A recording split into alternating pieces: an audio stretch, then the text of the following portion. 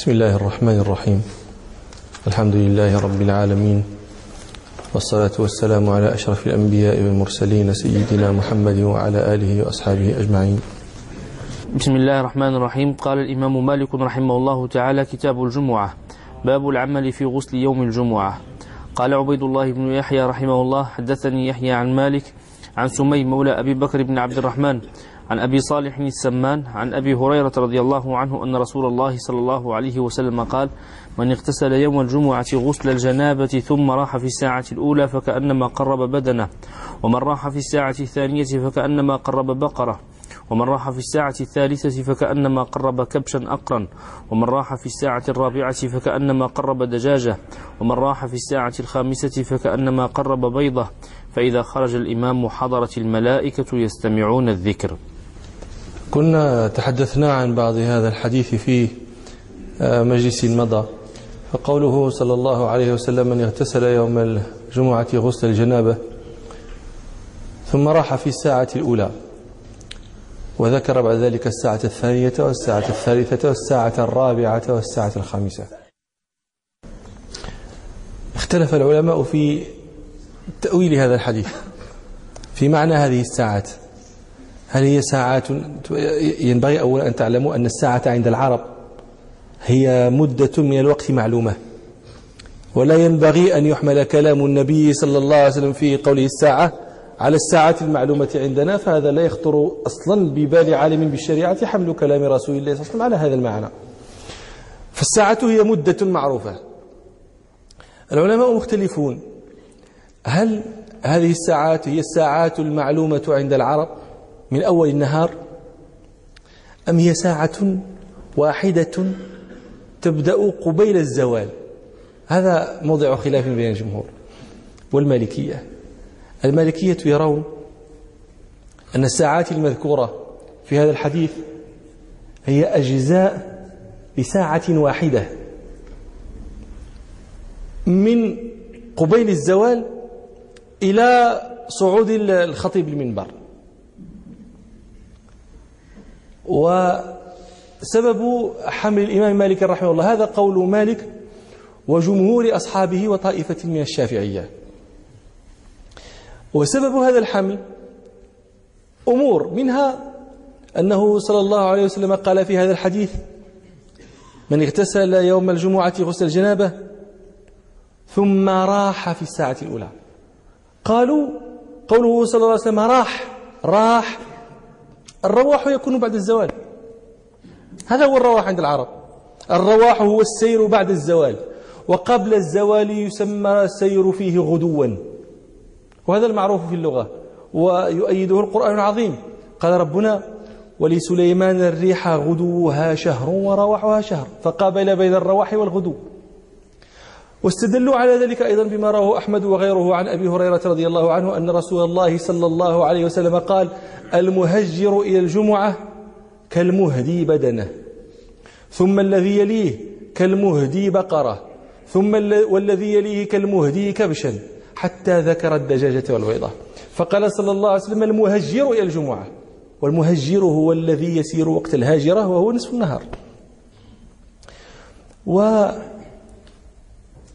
وقالوا إنما كان التفاضل في أجزاء هذه الساعة لما في السابق منها إلى المبادرة في امتثال الأمر. ومتى يكون الأمر؟ عند الزوال، عند النداء، لأن ربنا تعالى قال: يا أيها الذين آمنوا إذا نودي للصلاة من يوم حينئذ يجب السعي إليها. فكان الامتياز والتفاضل بسبب الذي يسارع إلى امتثال الأمر لما أمر، وقبل ذلك لا أمر. وقالوا: لم يكن رسول الله صلى الله عليه وسلم وأصحابه يغدون إلى الجمعة في أول النهار. ويبين ذلك بيان واضحا خبر عمر وعثمان رضي الله عنهما الذي سيأتي، لما دخل عثمان وعمر رضي الله عنه يخطب الجمعة فقال له: أية ساعة هذه؟ فقال: لم أزد على أن سمعت النداء فتوضأت. فجعل وقت الإتيان وقت سماع النداء. وهذا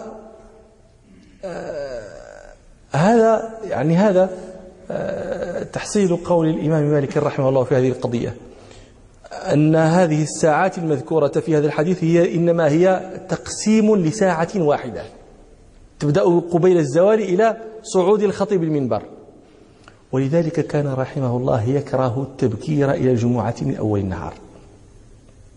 قال ابن رشد الجد رحمه الله: كره الإمام مالك رحمه الله التبكير إلى الجمعة من أول النهار لأنه لم يكن بالعمل المتصل عنده، لم يكن بالعمل المعمول عنده، لم يدرك عليه أهل بلده، على ما ذكره أن أصحاب رسول الله صلى الله عليه وسلم كانوا لا يغدون إلى الجمعة هكذا، يعني كما يتبادر إلى الذهن أن الغدو إنما يبدأ في أول النهار.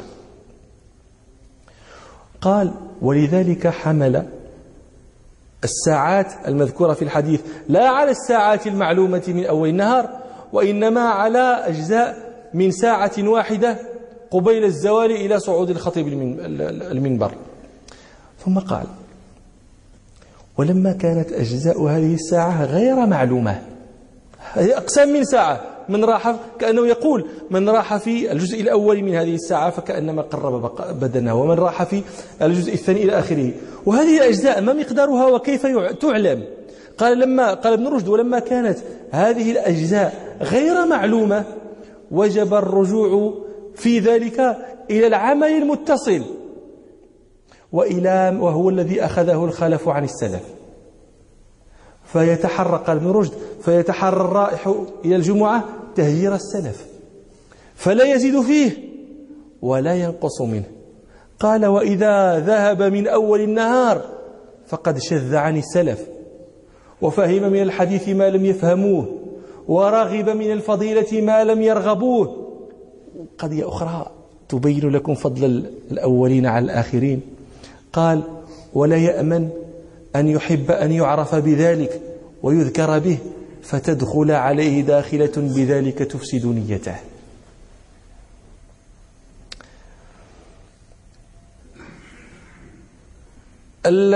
الجمهور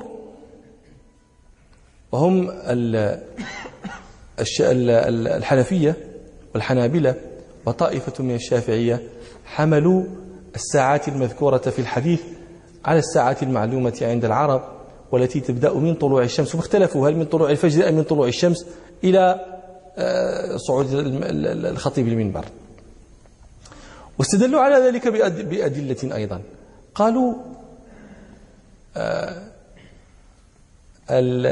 استدلوا بما رواه الشيخان عن أبي هريرة رضي الله عنه أن رسول الله صلى الله عليه وسلم قال: إذا كان يوم الجمعة كان على كل باب من أبواب المسجد الملائكة يكتبون الأول فالأول، حتى إذا جلس الإمام طووا الصحف وجلسوا يستمعون الذكر. قالوا إن قوله صلى الله عليه وسلم جلست الملائكة كانت الملائكة تكتب الأول فالأول، هذا غير مقيد بوقت، فدل على أن ذلك صحيح من أول النهار. قالوا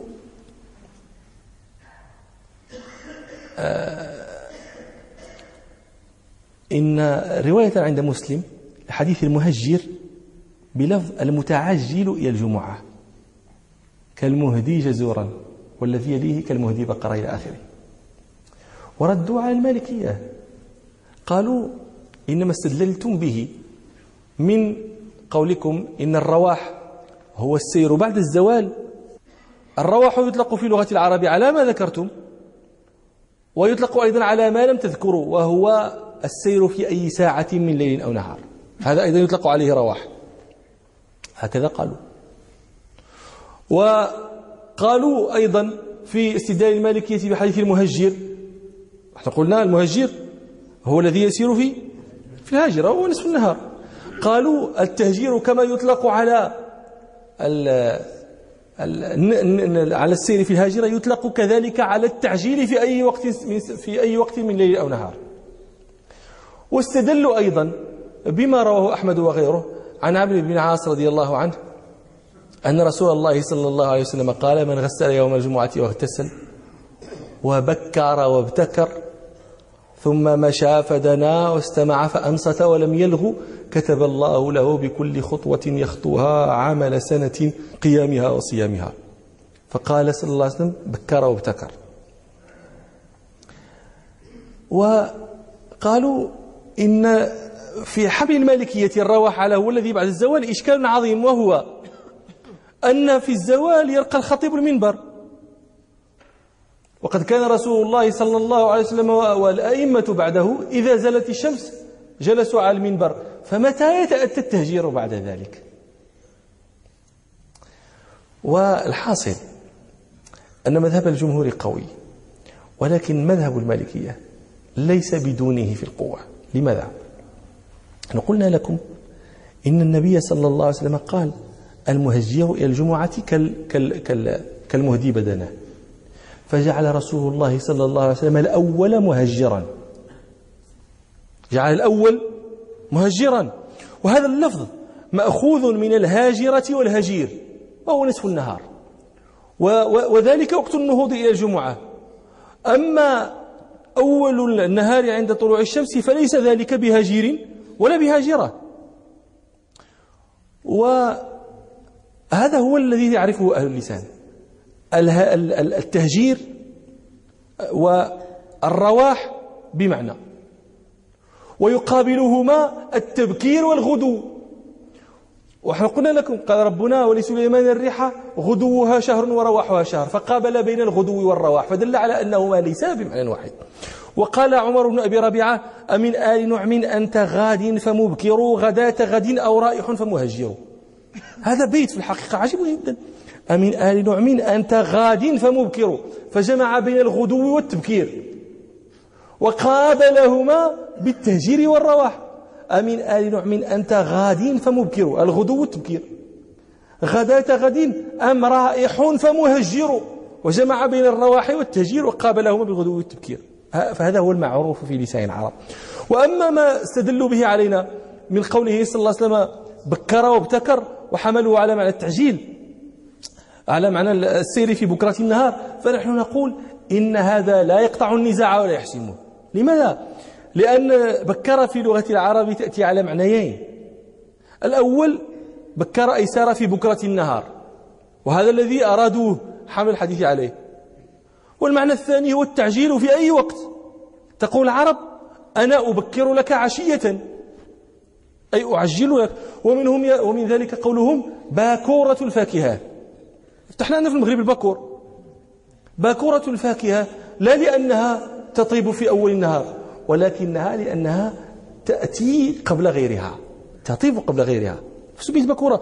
ومن ذلك قول الشاعر: بكرت تلومك بعد وهن في الندى. بكرت تلومك بعد وهن، الوهن مقدار ثلث الليل،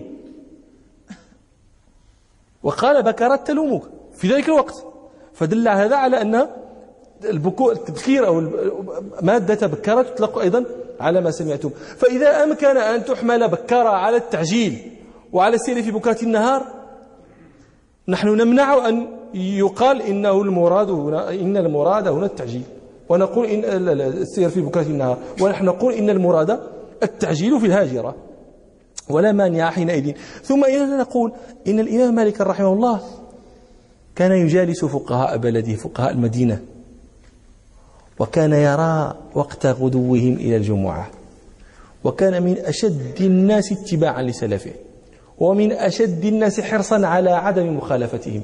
فلو كان يراهم يذهبون إلى الجمعة في أول النهار لم ينكر ذلك ولم يكرهه. هذا تحصيل أقوال الفقهاء في هذه القضية. ابن حبيب من المالكية ذهب مذهب الجمهور، اختار رأي الجمهور، وأن الأولى أن يذهب الإنسان في أول النهار.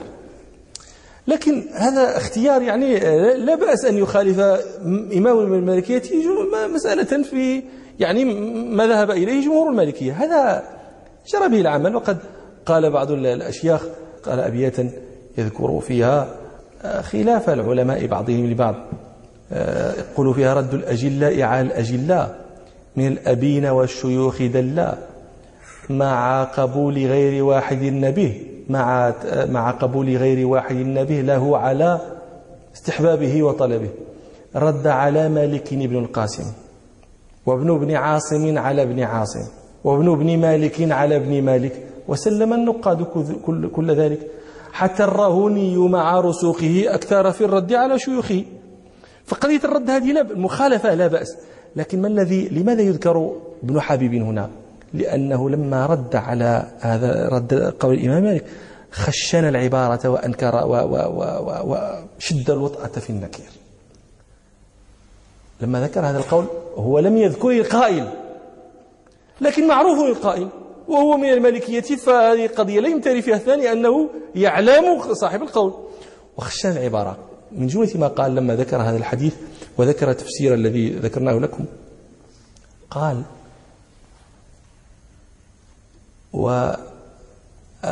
والحديث في لفظه بين، وهذا شرح بالمحال، والحديث في لفظه بين وقد حرف عن وجهه وشرح بالخلف من القول وبما لا يتكون، وزهد شارحه الناس فيما رغبهم فيه رسول الله صلى الله عليه وسلم من التهجير في أول النهار فزهدهم هو فيه. وهذا القول من ابن حبيب لم يكن يجمل به، لذلك الناس يعني لم يسكتوا له. فلما ذكر ابن عبد البر رحمه الله هذا القول قالوا: هذا تحامل من ابن حبيب على مالك، تحامل. ثم قال ابن عبد البر: وقول مالك هو الذي تشهد له الآثار الصحاح الثابتة برواية الأئمة الفقهاء مع اتصال العمل في المدينة به. الشاهد عندنا أن هذا القضية عندما يخشن عالم العبارة على عالم فإن ذلك لا ينبغي، لا يجمل. قد جرت العادة اختلاف العلماء عندما يكون الاختلاف أحيانا غير مستساغ، يكون هذا التأويل بعيدا، يقولون يعتذرون العالم فيقولون: والحامل له على هذا التأويل بعيد. يعني هذا الذي فعلت وهذا المذهب الذي ذهبت إليه هذا تأويل بعيد. ثم يبينون الحامل له على ذلك ليتطرق العذر إليه. من أمثلة ذلك قول الله تعالى: إنما جزاء الذين يحاربون الله ورسوله ويسعون في الأرض فسادا أن يقتلوا أو يصلبوا أو تقطع أيديهم وأرجلهم من خلاف أو ينفوا من الأرض. النفي في لغة العرب هو الإبعاد، هو النفي اللي تنعرفه تحنا إبعاد، أو ينفوا من الأرض أن يبعدوا إلى بلاد بعيدة. أبو حنيفة وبعض العلماء فسروا النفي هنا بالحبس. العرب لا تعرف النفي بمعنى الحبس، لا تعرفه. لما يتطرق العلماء إلى تفسير هذه الآية قطعا يذكرون كلام أبي حنيفة لأنه مما ينبغي أن يذكر، لكن يقولون عندما يذكرونه ويبينون أن العرب لا تعرف هذا في كلامها يقولون: والحامل له على هذا التأويل البعيد. قضية لا يشتمون أبا حنيفة ولا يضللونه ولا يبدعونه ولا ينكرون، يعني يعرفون للعالم قدره، والخطأ يبين بأليان عبارة. المغاربة يقولون في مثلهم: العداوة تبت والصواب يكون. هذا مع العدو، فكيف مع أمثال أبي حنيفة وغيره؟ فقالوا: وعندما تعريف الحامي لأبي حنيفة على هذا التأويل تعذره. أبو حنيفة يرى أن هذا المحارب الذي يصل شرره إلى الناس والشريعة تريد دفع شره، إذا نفيته فإنك لا تدفع شره، إنما تنقله من بلد إلى بلد. كان شره مسلطا على أهل هذا البلد فنفيته، فسيصير شره مسلطا على أهل البلد الآخر، فقال يحبس. الفقهاء قالوا: لا، إنه إذا نفي ذل الغريب في موطن الناس لا يمكنه أن يستأسد عليهم ويصول كما كان يفعل بين ظهران أهله، فإنه إذا نفي ذل فحينئذ تنكسر شوكته. الشاهد أن هذا حمل عليه الكلام كلام ابن حبيب عن الإمام مالك. هذا البيت الذي ذكرت لكم لعمر بن أبي ربيعة هو من قصيدة له جميلة يذكر فيها نعما، ونعم هذه امرأة من بني جمح، وكان هو كثير الذكر لها في شعره. يقول فيها: أمن آل نعم أنت غاد فمبكر، غداة غد أو رائح فمهجر، لحاجة نفس لم تقل في جوابها أحسنت فتبلغ عذرا والمقالة تعذر، تهيم إلى نعم فلا الشمل جامع ولا الحبل موصول ولا القلب مقصر، ولا قرب نعم إن دنت لك نافع، ولا نأيها يسلي ولا أنت تصبر. هذان البيتان أقف عندهما كثيرا، هذان يمكن أن تستدلوا بهما إلى السبر والتقسيم عند العرب. هذا الذي يذكره الأصوليون، ها هو تدير عمر بن أبي ربيعة يذكر لك أحواله مع نوع من هذه، تهيم إلى نوع من طيب تشتهيم بها وتشتاق إليها، فيذكر الأحوال أقسام هذا الواقع له مع نوع. فلا الشمل جامع، مفرق أنت وياها، ولا الحبل. طيب تفرقنا، يمكن تكون شي حاجة بيناتنا، لا حتى هذيك الحاجة. ولا الحبل موصول. طيب إذا تفرق الشمل والحبل منقطع، القلب مفروض يقصر، ولا القلب يقصر. هذا نوع يمكن تشفق عليه ويتقرب له، ولا قرب نوع إن دنت لك نافع. ولا ما قربتش بعد إلى بعد، ولا نأيها يسلي، إذا بعدت لا تسلو عنها، ولا إذا بعدت تصبر ولا أنت تصبر. يا جهنم دي.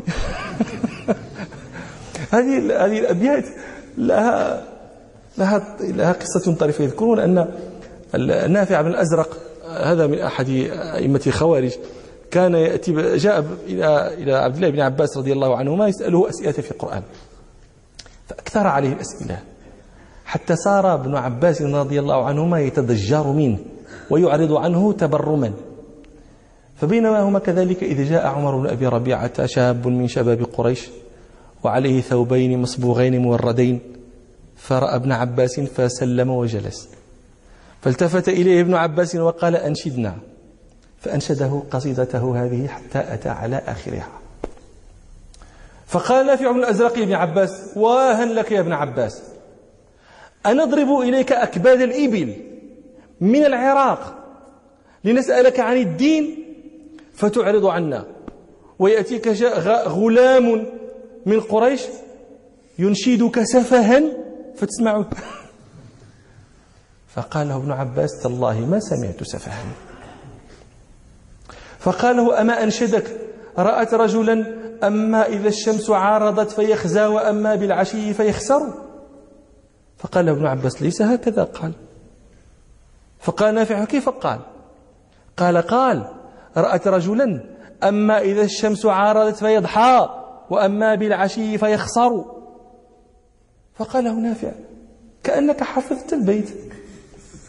فقال له ابن عباس: وإن شئت أن أنشدك القصيدة أنشدتكها. فقال نافع بن الأزرق: فإني أشاء. فأنشده القصيدة حتى أتمها. فقال نافع: والله ما رأيت أحفظ منك. نعم. من اغتسل غسل يوم الجمعة ثم راح في الساعة الأولى فكأنما قرب بدنه. ثم راح في الساعة الأولى فكأنما قرب بدنه. البدنة الناقة، وتطلق أيضا على البقرة، ويعني الناقة التي يتقرب بها إلى الله في الهدي والنسك. وقد تطلق على البقرة وجمعها بدن، تقول بدنة وبدن كما تقول خشبة وخشب. ومنه قال ربنا: والبدن جعلناها لكم من شعائر الله. والمراد في هذا الحديث الإبل خاصة، ليس مرادا البقر، لأن البقرة سيأتي. نعم. قال صلى الله عليه وسلم: من اغتسل يوم الجمعة غسل الجنابة ثم راح في الساعة الأولى فكأنما قرب بدنه، ومن راح في الساعة الثانية فكأنما قرب بقرة، ومن راح في الساعة الثالثة فكأنما قرب كبشا أقرا، ومن راح في الساعة الرابعة فكأنما قرب دجاجة، ومن راح في الساعة الخامسة فكأنما قرب بيضة. فإذا خرج الإمام حضرت الملائكة يستمعون الذكر. فإذا خرج الإمام، خرج ولا دخل؟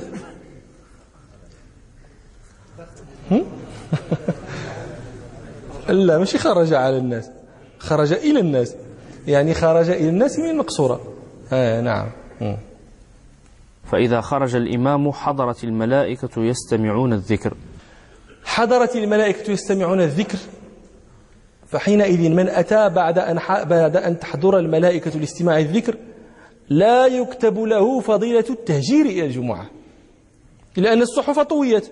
قد حدثتكم حديث الصحيحين عن أبي هريرة رضي الله عنه أن رسول الله صلى الله عليه وسلم قال: إذا كان يوم الجمعة كان على كل باب من أبواب المسجد الملائكة يكتبون الأول فالأول، فإذا جلس الإمام طووا الصحف وجلسوا يستمعون الذكر.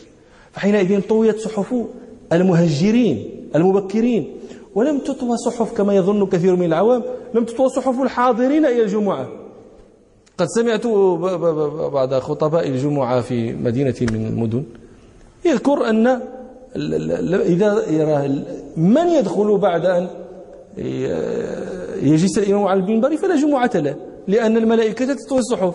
فسبحان الله، والفقهاء يتحدثون عما أدرك ركعة من الجمعة يزيد إليها ركعة أخرى. قال: يستمعون الذكر، المراد الخطبة، وإنما سمي ذكرا لما فيها من ذكر الله وتلاوة القرآن، فهذا من تسمية الشيء باسم بعضه. سميت الخطبة التي فيها ذكر وكلام ببعضها، وهو الذكر، من تسمية الشيء باسم بعضه. كما يقول العرب مثلا في النافلة تسميها سبحة اشتمالي على التسبيح، وكما يقولون مثلا عتق رقبة، وإنما تعتق الذات كلها لا تعتق الرقبة فقط. تقدم لنا هذا في التشهد.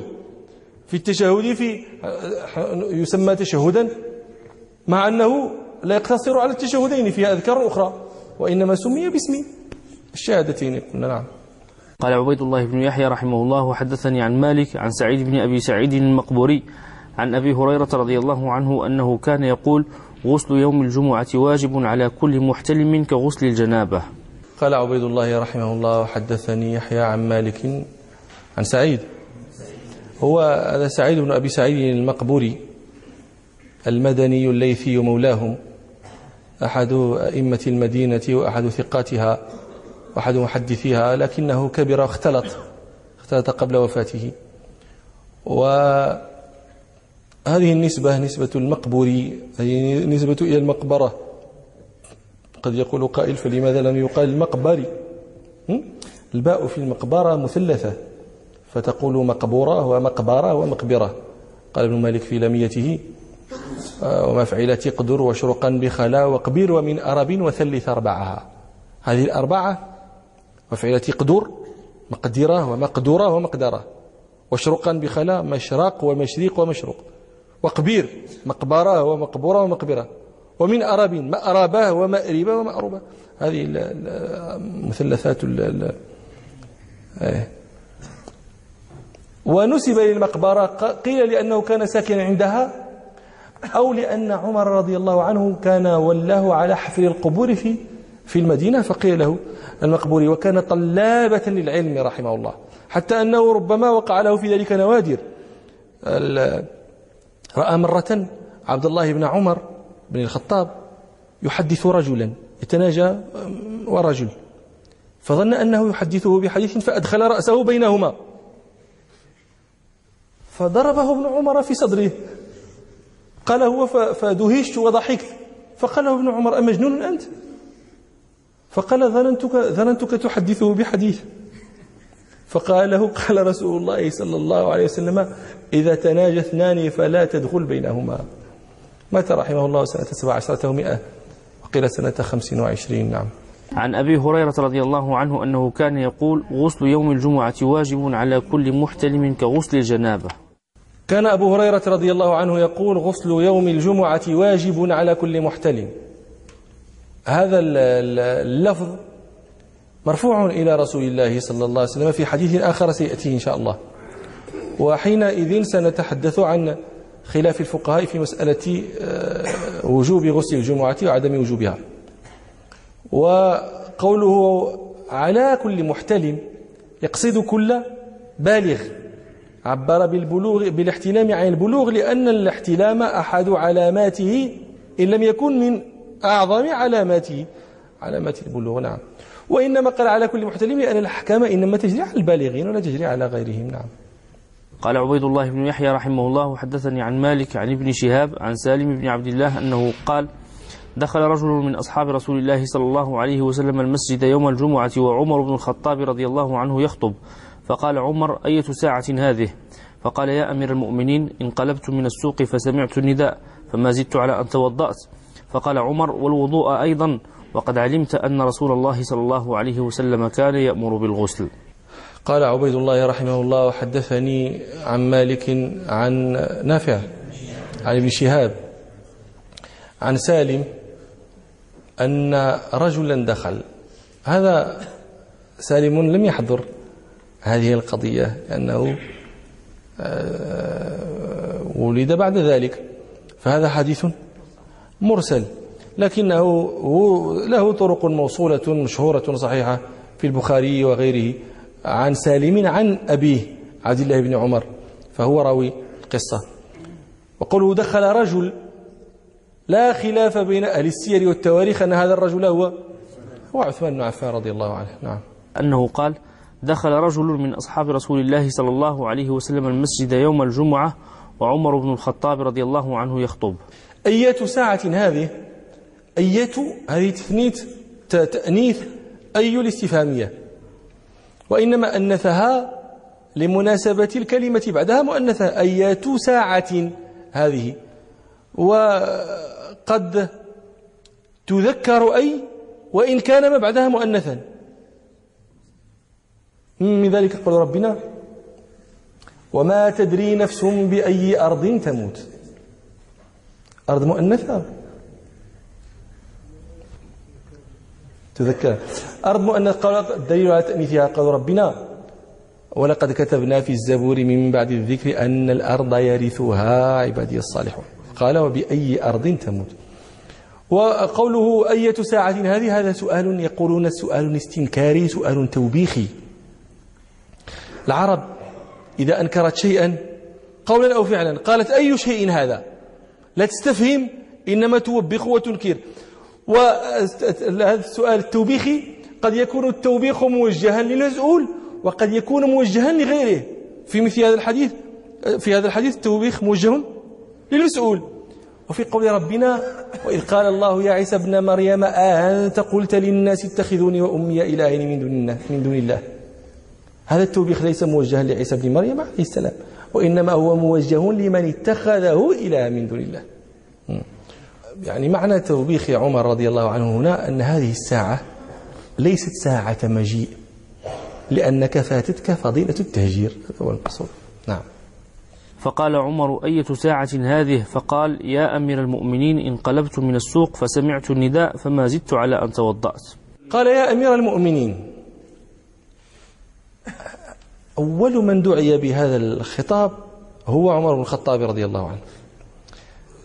لما مات رسول الله صلى الله عليه وسلم وولي الخلافة بعده أبو بكر رضي الله عنه، كانت الناس تناديه بقولهم: يا خليفة رسول الله.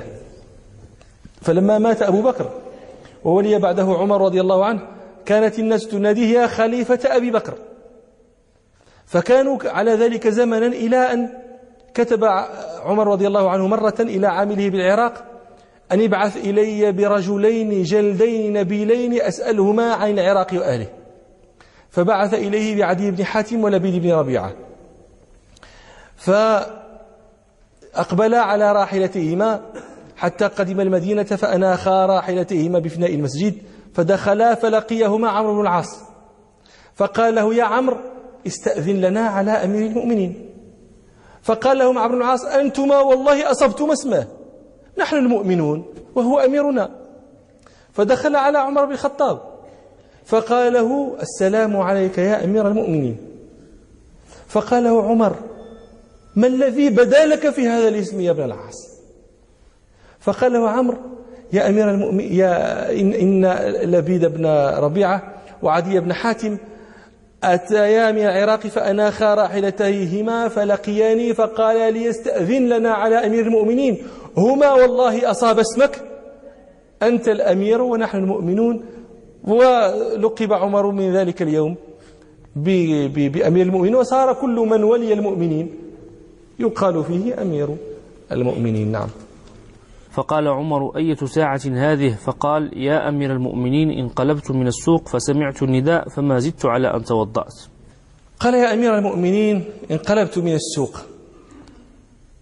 فما زدت على أن توضأت. هذه المكالمة محاورة بين عمر وعثمان رضي الله عنهما، استدل بها على أن الإمام على منبره يجوز له أن يأمر بالمعروف وينهى عن المنكر ولا يكون لاغيا بذلك، وأن من كلمه الإمام يجوز له أن يجاوبه ولا يكون لاغيا بذلك، لا يدخل في قوله صلى الله عليه وسلم: فقد لغوت.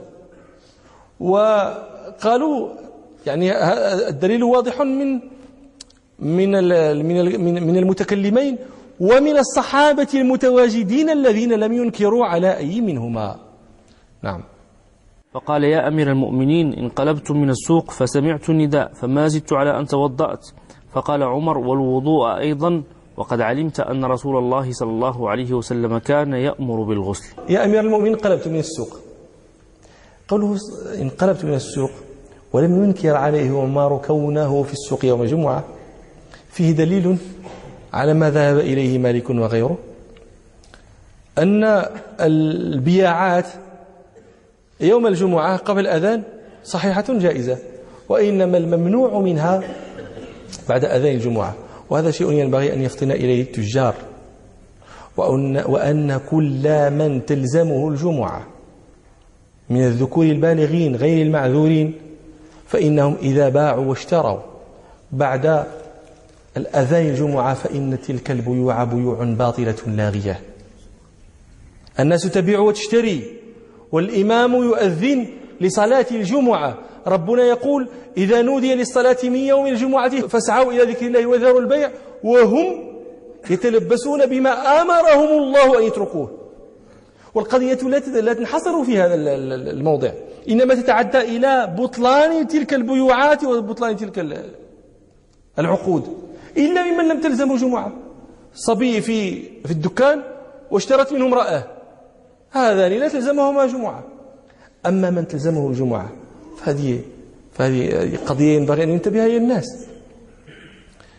ولذلك يقول البشار: وبالأذان للعقود حرم التطييب واللبس وإكرام أطرافه إلى آخره بقص الشوارب ونتف الإبطين وإلى آخره ما تعلمون، فهذا لا بأس، مستحب هذا.